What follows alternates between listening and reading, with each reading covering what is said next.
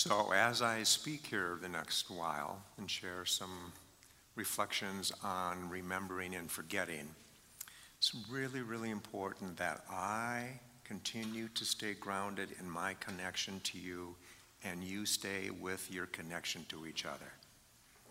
The more connected you are, the easier it's going to be for the person next to you to stay connected to all of us.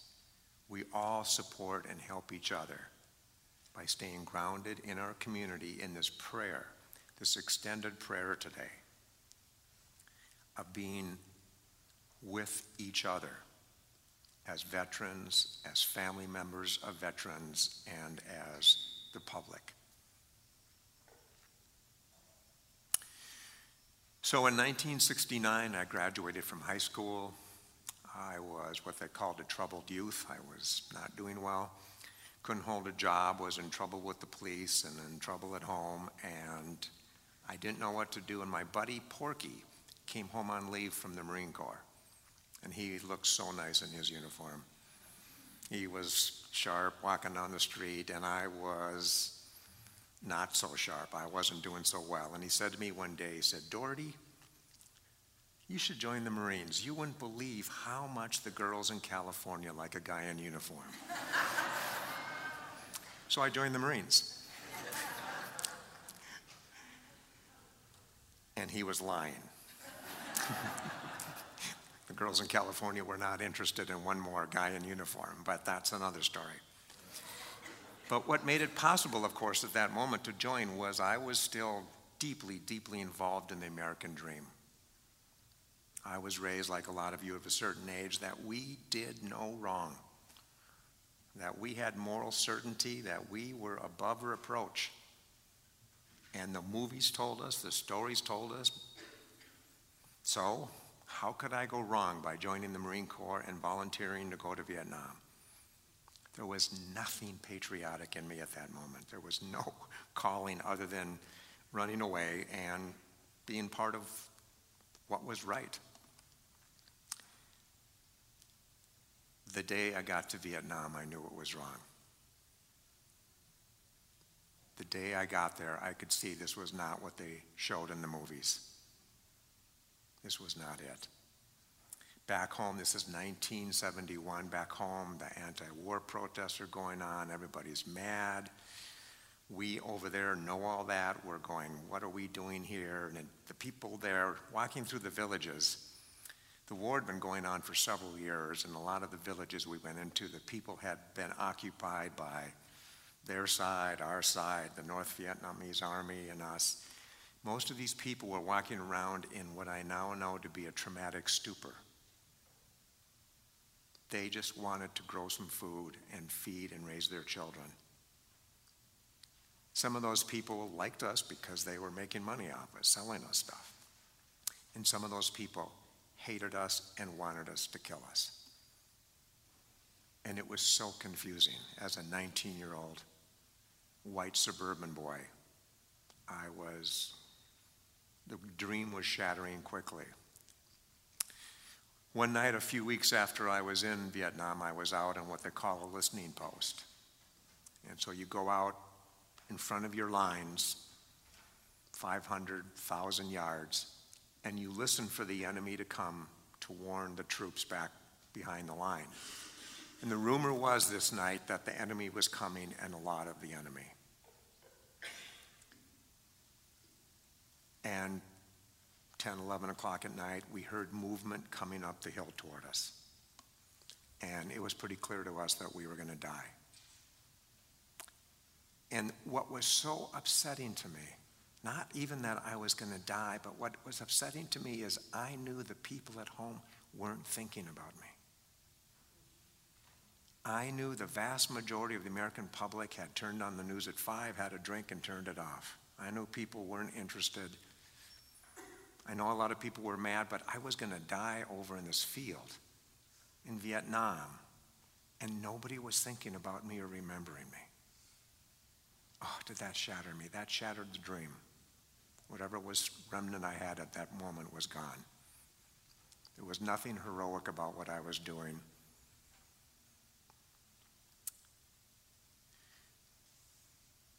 So a couple months after that, we're now out in the mountains, and we had been dropped by helicopter way, way out in the mountains looking for a battalion of NVA. That's the North Vietnamese Army. These guys are really bad dudes. They felt like we were in their backyard and we were the invading horde doing brutal acts. And they were fierce. And we got dropped off, and fortunately they had just left. They had built a village under the canopy of the jungle where they had stayed for a couple months during the monsoons, and they had just left. And fortunately, they didn't send us chasing them. We had to dismantle the village. So, and it was incredible what they had built. My God, was it incredible. They had structures and buildings and caves and tunnels, and so we were taking all that down. And they had a dump. And in this dump, a dump tells you so much about the people who live there. So we went through the dump to try and figure out how many had lived there and what they had done. And this one day we're in the dump, and one of my friends grabbed something, and he said a couple words that I won't repeat. And what he had picked up is a cardboard box, and it's the old kind. Some of you will remember the wax that they used to put on some cardboard box that made it a little more able to survive in the environment. So this box was dirty and crushed, and on one side of it was Vietnamese lettering, and on the other side of it, when he turned it over in English,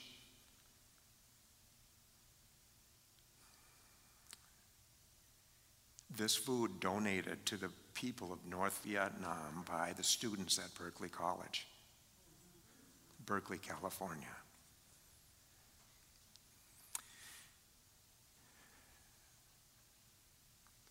I cannot tell you what a pierce in the heart it was for all of us. We knew the war stunk. We knew their people were back home were against the war, especially the students. But to feel like the students back at a college campus had paid money and food had got to North Vietnam, came from north to the south, and the guys who we were terrified of and wanted to kill us were being fed by the students at Berkeley, just shattered us.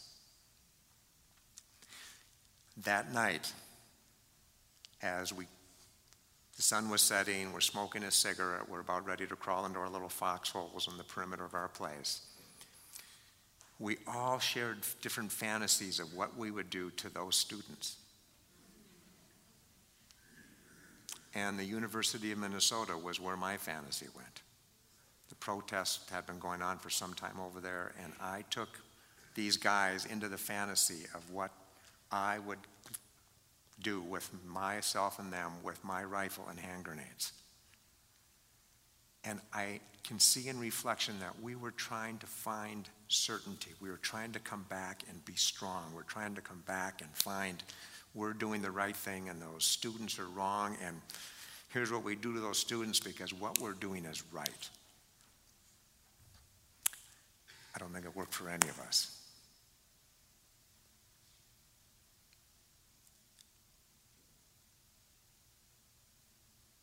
So I came home, and I ran into the protesters, especially at college, North Hennepin Community College. Leroy and I would go to school every day, and we'd smoke as much pot in the parking lot as we could because we knew what we were going to run into.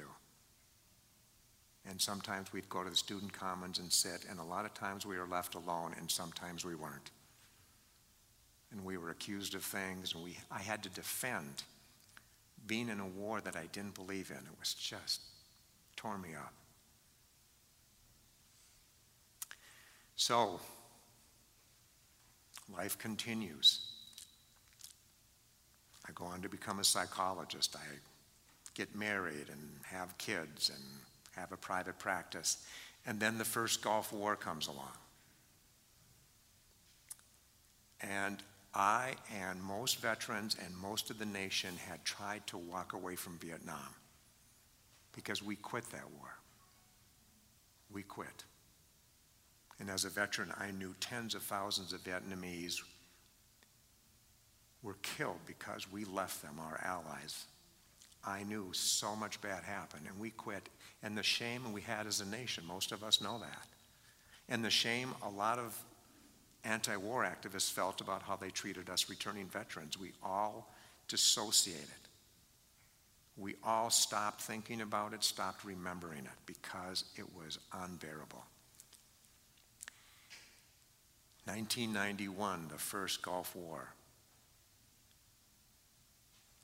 The day the war started, I started a 3-month bout of post-traumatic stress disorder that was a nightmare. During the daytime, when the sun was up, I could work, go to be with my kids, go to activities, work, go to my own therapy a lot. But when the sun set, I couldn't stop the memories from coming. The war started, and a week or two after the war started, there was a bunch of friends of mine were anti-war activists, which I was. A few years after the war, I got into social activism, and I was very much against war. So I went to this anti-war rally down, it was in Dinkytown at a theater that used to be down there. I don't think it's there anymore. But the place is packed, and everybody's upset, and I think it was called Poets Against the War. A bunch of friends of mine were poets, and I am sitting in this seat just hanging on for dear life. And one of my friends gets up to start the protest rally, and he said, "All right, everybody, we're against the war, but we support the troops. We're against the war, but we support the troops." And everybody got on their feet, and they joined in the chant. And we all know what they were trying to do. We all know they were trying to correct the wrong that protesters had done during the Vietnam War. But I also knew that they were looking for moral rightness. They were looking for a place to be innocent of harm. They were trying to say, we are not doing anything to harm the troops. We're just standing up and saying we're against the war. But as we all know, now there is no place of innocence in a country at war. It is our government, whether we voted them in or not. It's our taxes. We're all part of it. There is no escape, which is why most of us dissociate. We can't bear that. We don't know what to do with that. So I sat there as my friends are chanting the chant, and I am weeping. And I know I can't be anyplace else but sitting in that auditorium. I know I have to say no to this war.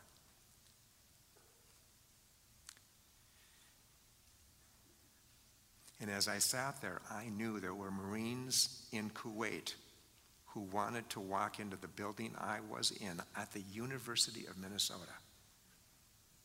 They wanted to do to me and us what I wanted to do to people like me 20 years earlier.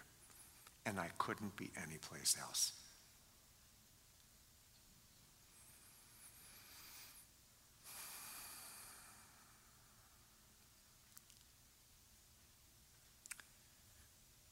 So let's stop for a minute and to go back into our bodies. And be aware if there's something being stirred up for you. Be aware. We don't want to deny anything. But we want to stay mostly focused on the connection. By being connected, we can bear the unbearable. By being alone, we cannot. We're going to get defensive or angry or mad, or we're going to shut down and feel hopeless and shameful. We all want to stay in that center section. So I really want you to find in your body that place that was feeling the connection of this wonderful group of people, weaving a tapestry of connection today to help us bear the unbearable.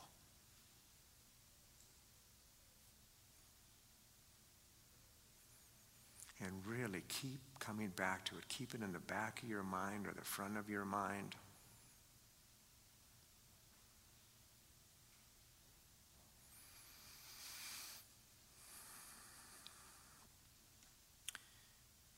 So 10 years later, it's 2001, we have 9/11.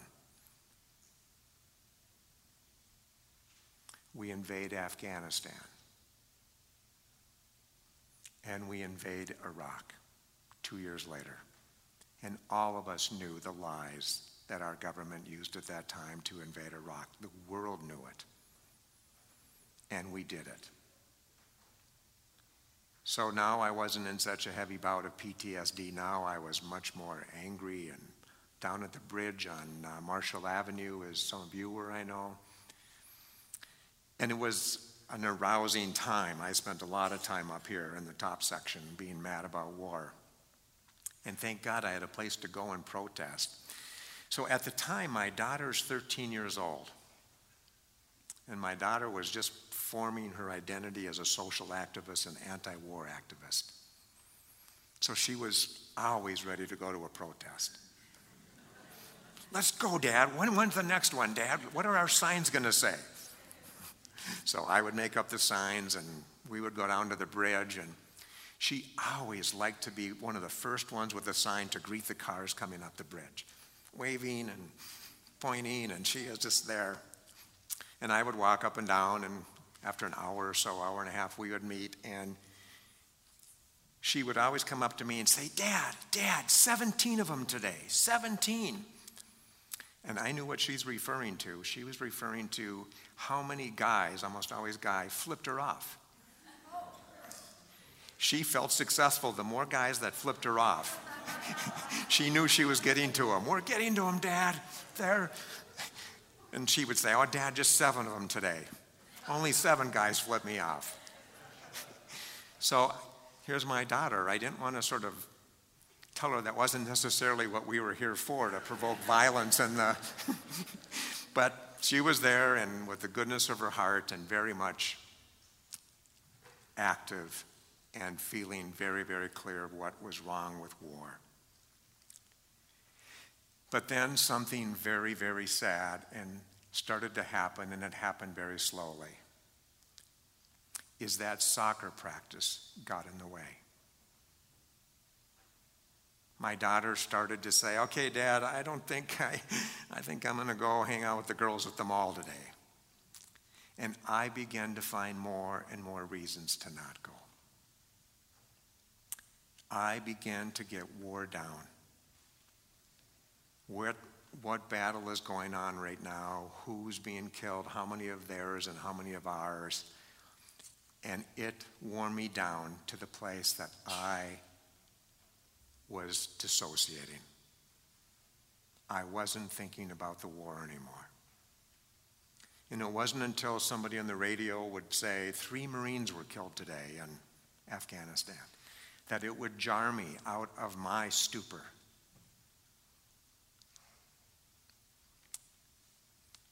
And I knew that it reminded me that these men and women were over there putting their life on the line, and I wasn't remembering them. I wasn't thinking about them. And I could sit there and say, my God, one of the worst nights of my life was knowing that I wasn't remembered in war, and I was forgetting all the time. Most of us do. And it's because we don't know how to bear that overwhelming, unbearable reality of the brutality of war that we are in, because we haven't known how to come together. We haven't known it's not following what's going on in the war, it's coming together and looking at each other and holding each other and letting us weep and not rage against the government, but rage against war and coming back into that center section through connection. The place where we can have coherent thoughts and feelings and actions that are only possible through connection. We haven't known that to a collective trauma, there has to be a collective response. And we are learning that. We are doing that today with you finding in your body, holding that place of connection, is weaving together a larger piece of fabric for our community as Unitarian Universalists to bear the unbearable. We will better be able to face political realities, racial injustice, by right now you feeling the connection in you to those around you.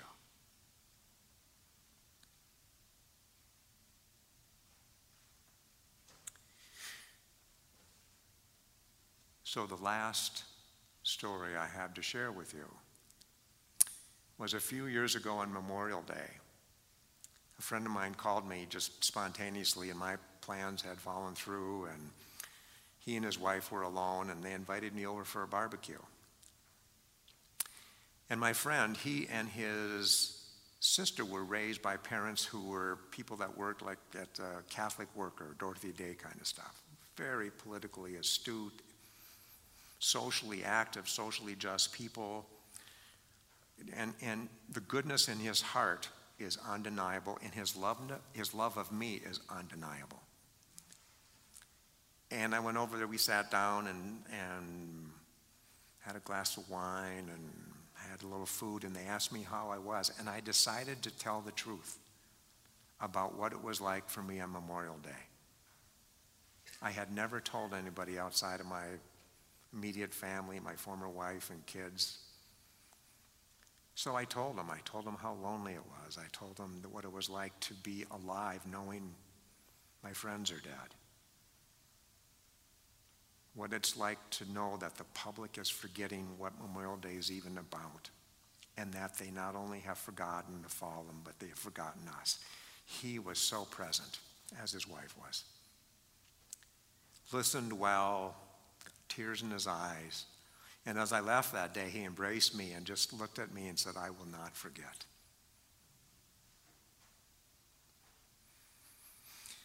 And he's never mentioned it again. And what I understand now happened to him is my friend was trying to be there for me, but he wasn't there with me. He wasn't with his own trauma of war.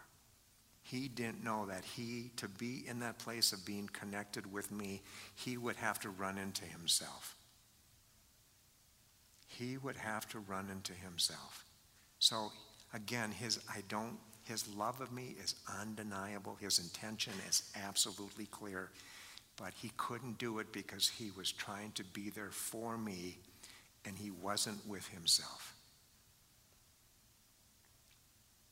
So I think on a day like today, on Memorial Day, what this veteran wants, and it's not true for every veteran, this weekend, what I would love is for the people who know me dearly and are close to me, if they came up to me and said, "I'm thinking about you.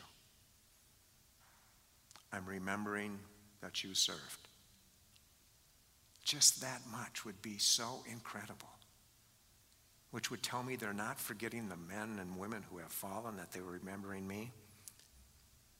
But what would be even more powerful and would change me and them, if they could walk up to me and say, "I'm remembering you today as I reflect on what war has done to me."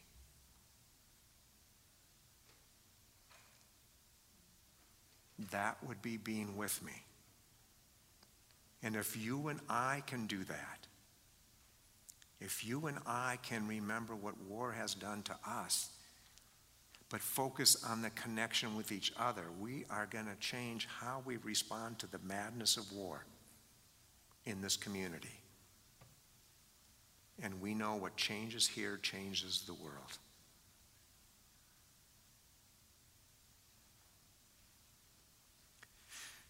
So I want we're going to move into a little reflection here, a little quiet. I want you to feel in your body, again, that place of connection. I want you to feel the 200 kindred spirits around you, holding each other.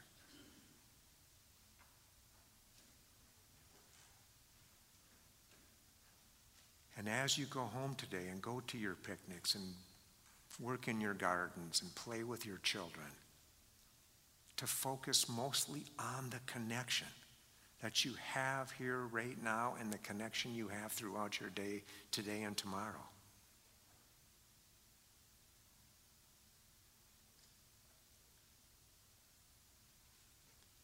The more you focus on the connection, the more it changes the wiring in your body and the wiring of the connection between all of us.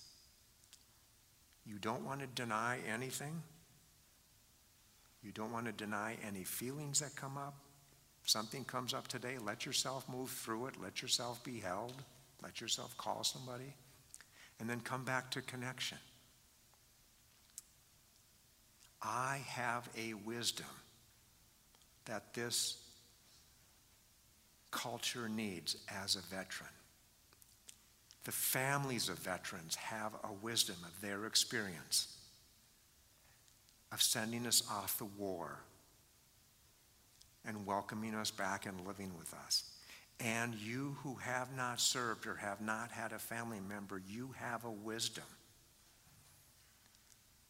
that we need to know how it is you dissociate. How is it that you have or haven't coped with war? If we can all do this together, the wisdom we carry as a community can change how we respond to the madness of war.